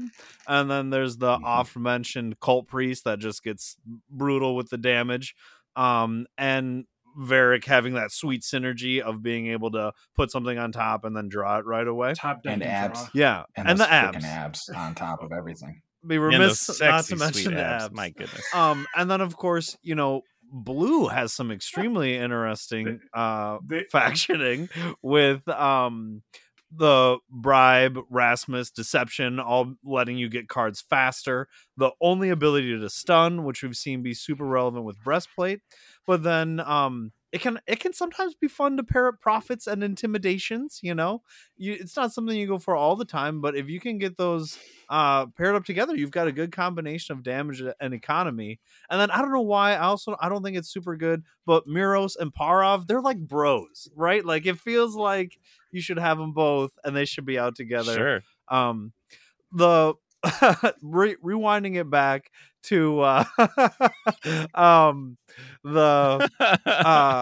Imperial faction, I think I want to give a shout out to Word of Power, because I think it's like an engine enabler in a way that like not a lot of other cards are. Certain cards can like define your deck, and when you have a Word of Power, you can get your deck flowing in a way that like other cards are not able to do. And furthermore, if you can somewhat reliably faction that card, it means a lot too because of the life gain that it presents. So I know a lot of times when we're shouting out life gain cards, we give close ranks a lot of love and bring up taxation and recruit. But if you can faction that WOP, it's going to do some work for you. So I don't know what I'm saying. That WOP, baby. Yeah, so that's just a pop that WOP. So many inappropriate jokes just waiting to be told here, but we'll leave it there. Unfortunately, we lost Chris. But let's react to what he just said because he just brought up. Oh, there he's back again. Some good stuff. He just brought up a lot of great stuff here. Yes. What are your favorite things to faction, guys? I mean, he just gave a good list of everything. What are your favorite factions to go through? Let's just go through really quick. Tim, why don't you start out?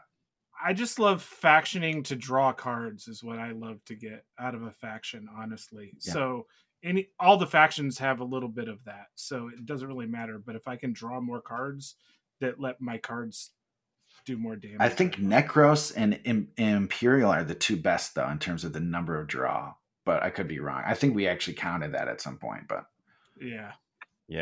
I think there's articles on Realm, right? On the Realm. S-Freaks articles might actually have that in there. I think it does, but yeah. All right, Sam, how about you? What are some of your favorites? For fun factor, Guild. I like the blues.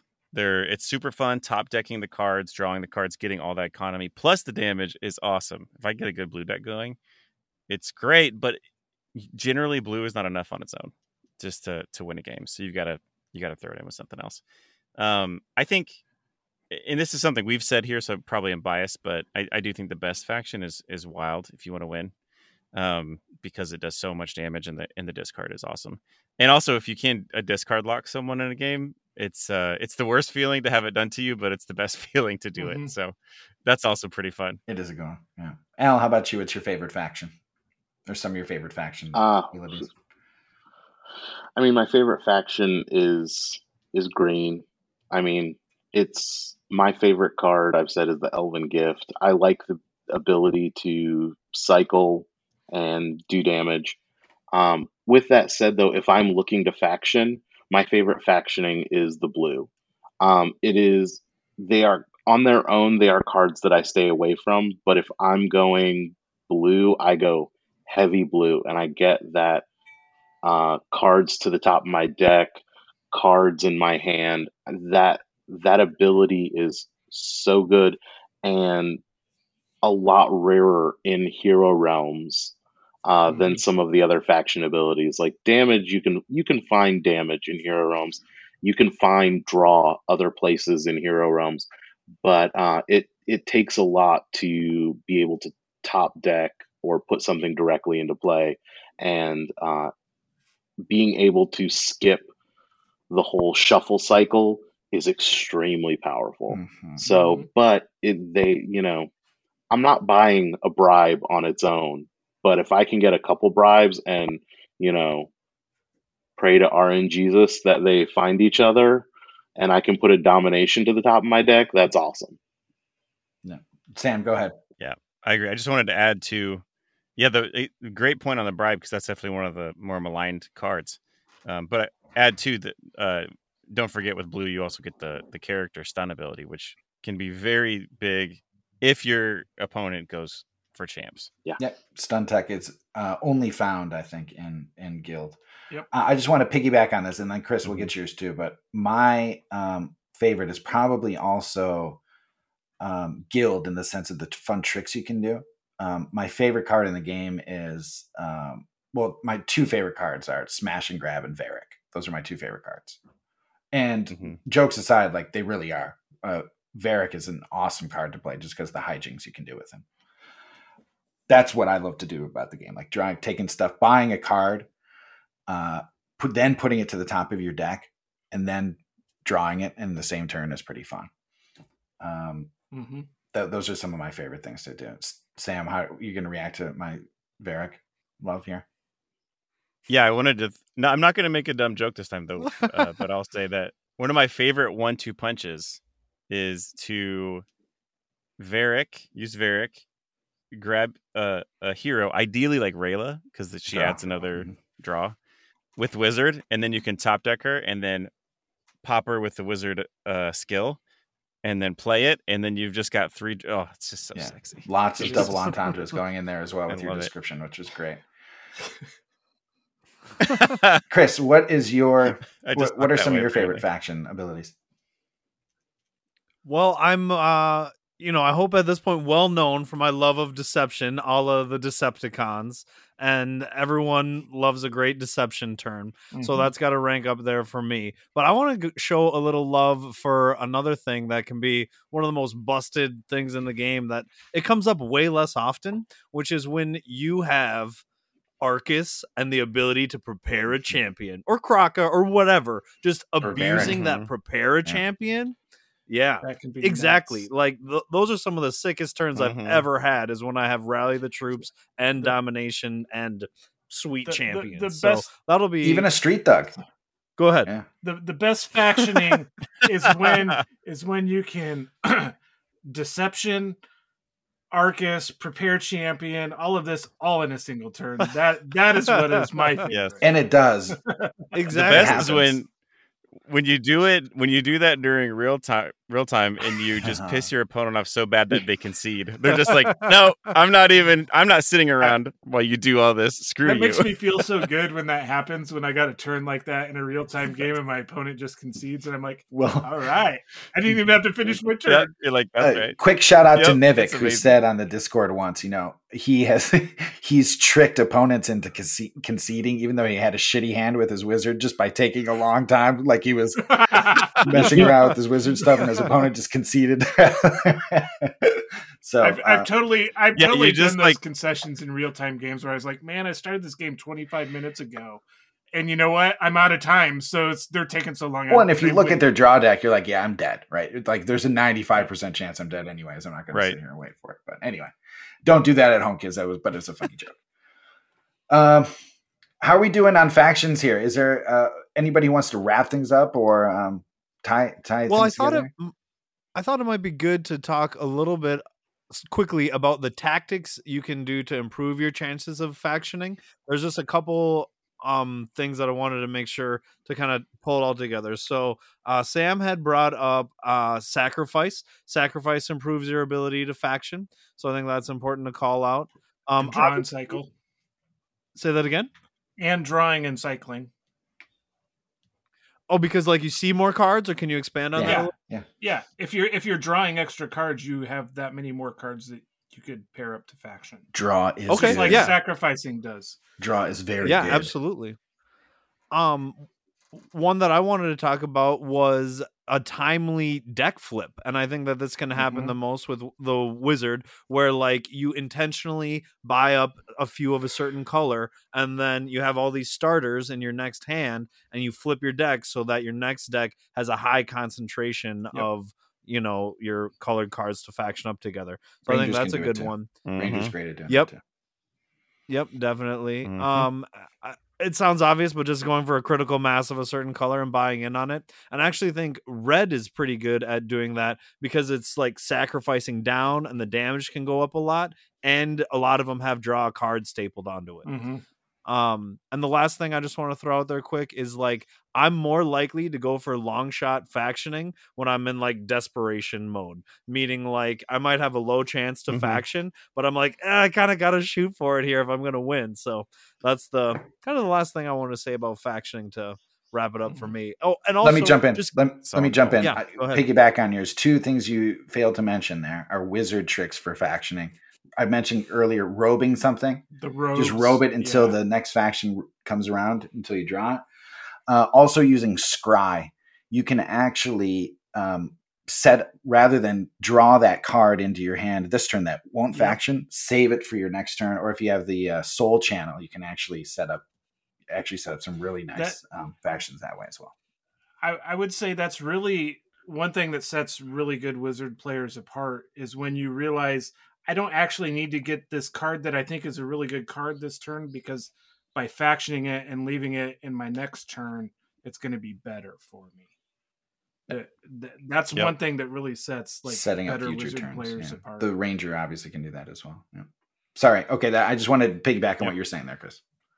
Yeah. So the last thing I wanted to mention was that keeping a tight deck, it's always important in general to like not bloat your deck, but the better you are at being disciplined with your purchases, the more you'll increase your odds of factioning. And along that same line, when it comes to self-sacrificing cards, such as like your fire gems, there may come a point where late game, you really decide to liquidate out those fire gems, and it will concentrate your deck and improve your chances of factioning. Yep. Burn those fire gems, kids. Yeah. Don't hold on to those fire gems too long. Burn them. You guys have anything to add here for faction advice? I don't think so. I would just like to say that I love Deception too. Everybody loves Deception. You know, everybody loves it. It's just one of those where I'm so ingrained to not count on that ability because it never seems to line up for me. It feels like, and that's just my own bias. So like, I value it less. Yep. That's all. Well, that's because you're not buying enough street thugs. That is because I leave those street thugs in the street. Oh. Where they belong. Perfect note to wrap up this episode's Card Talk. Up next, we will segue into Community Roundup. Bing, boom, bing, bang.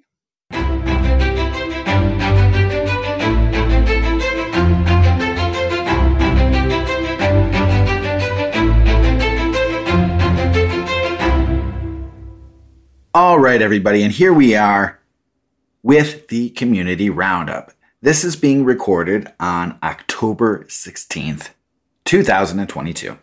Let's jump right into it. First of all, we have a few events with not much going on right now. The Tavern Brawl and Predator are in between seasons, so there's no news to share. Don't worry, they will be coming back. It's just in between events right now. Highlander is the first event we'll touch on this week, and the event itself, the most recent one, the Season 1 Invitational, has finished. Rucksack was the winner of the event, winning over Decat's Meow. In the final event, Noodle Tupe and Andalus faced off in the third place match, and the result was third place for Andalus and fourth for Noodle Tupe. Congratulations to everybody who participated in the Highlander Invitational. Next, let's talk about King of the Castle. As of right now, the castle has once again split into two castles, Castle A and Castle B. Mainly, this is just to allow for more people to participate in the event, as the sign-up queue has grown quite large. In Castle A, we currently have yours truly, Jingbalinkpa, locked up in an epic battle with Zentrox. We're actually in the fifth and deciding game right now. In the other castle, we had Rucksack versus Decat's Meow in an epic clash of the Titans.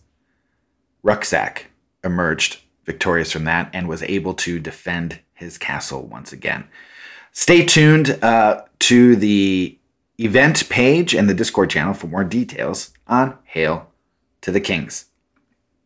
Moving right along, next we'll just give a quick update on Survivor Season 2. This is currently in, I think, this could be the maybe fifth round, I think, as of this recording. It's progressing along nicely. This season has a new twist added to the rules where each week a random rule is added to the matchups.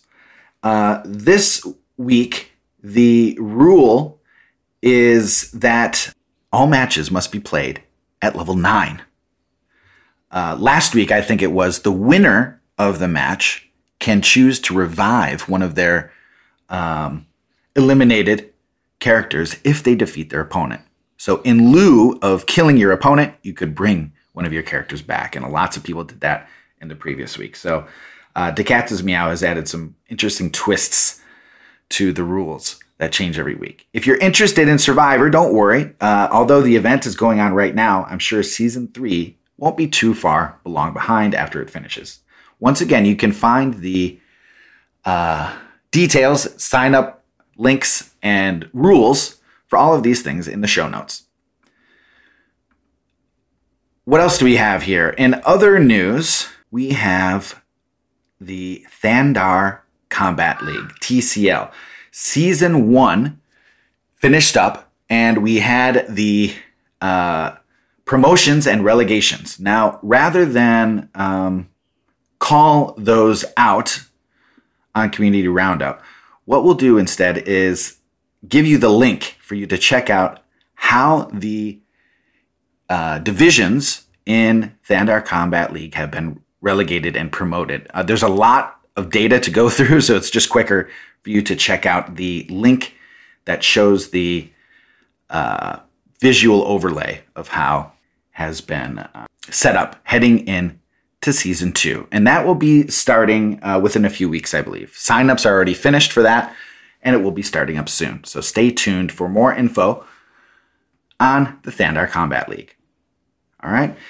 In other news, we have the HRPC event, the Hero Realms Premier Circuit, which is currently ongoing right now. It's event 6, and we have lots of action going on. No results to report yet, but we're getting close. We're in stage 2 after the group stages, and things are continuing to progress in that. We'll probably have more updates for the HRPC by the time you hear the next episode. So stay tuned for that. And of course, you can check out all the details both on the link in the show notes, and also there's lots of discussion that happens in the Discord. All right.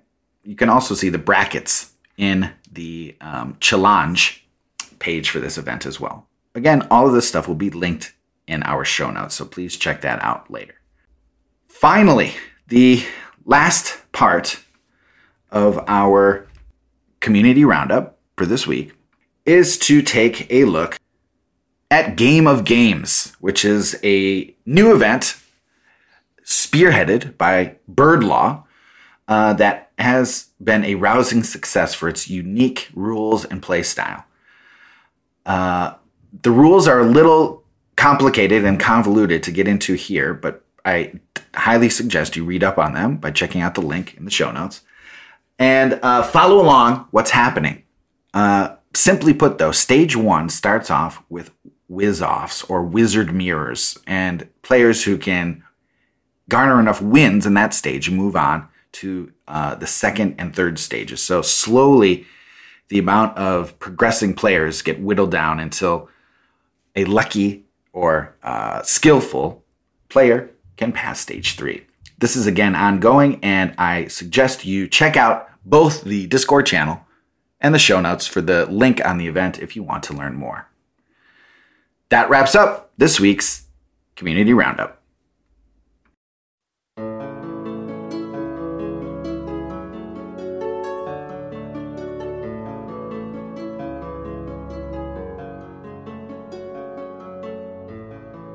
All right, everybody. This has been episode 16 of Sparks and Recreation with our special guest and wonderful librarian who has curated a wonderful board game collection at my local library system. So very thank nice you for that, Silent Owl. And I just wanted to thank you to everyone. Thank you to the patrons that support the show and anyone that just does stuff for the community. I just want to say thanks.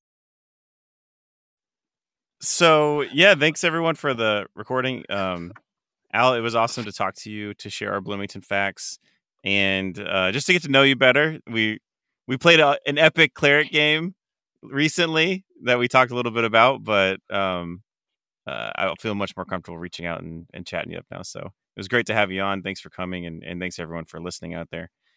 Cheers, everyone. Until next time. I hope your shuffles are good.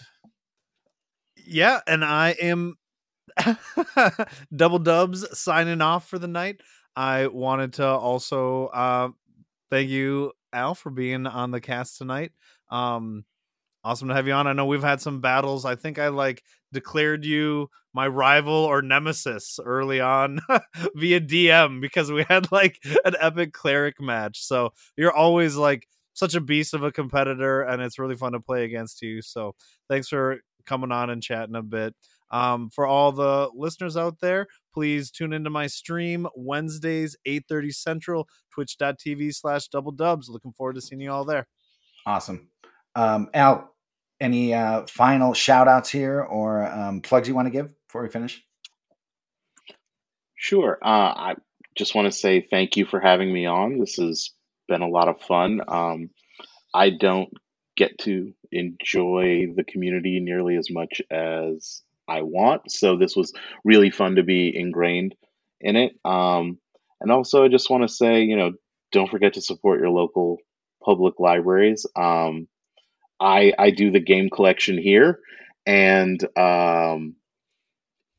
there are plenty of public libraries out there that have board game collections, or if you're a board gamer and your library doesn't, go tell them you want a board game collection and help them out if they need it, whether it be through suggestions or coming to board game programs or anything like that. Support your local library and support gaming in your library. Good stuff. Thank you so much for joining us, Al. You are a great competitor, and your skill in Hero Realms is surpassed only by your class as a human being. So really, really a great pleasure to have you with us today, Al. Thanks a lot. Silent Al is a... do you have anything you want to plug? Anything in your Star Realm stuff, or is there anything you want to share? Or you good to go? I mean, Dodgeball. If you play Star Realms, you can always find me. But the thing that is nearest and dearest to my heart is Dodgeball. It is a variant of Star Realms that we play, similar to Tavern Brawl in that you're on a team. But it's a lot of fun. If you play Star Realms, check that out. And I'm really active in that community. Sweet. We'll if you have a link, we'll throw it into the show notes so listeners can find it later. Because Dodgeball is the best way to play Star Realms. I just got to say. There you go. Coming from the legend himself. All right, guys, that is the end of our episode. Thank you so much. One quick shout out to our patrons again. Thank you so much for your support. Aindalus, S Freak, Logan Stewart, our own Double Dubs himself, Daily 23, and Noodle Tupe. You guys are the best. We couldn't do it without you. All of our listeners, thank you so much. Please continue to support, subscribe, follow us, leave us some reviews, do all that stuff. Tell your friend about us. Play it in the car with the windows down as you slowly drive through your neighborhood to put out the word that way, whatever you got to do. We really enjoy putting this out, and we look forward to the next time. Have a good time in the interim, everybody. You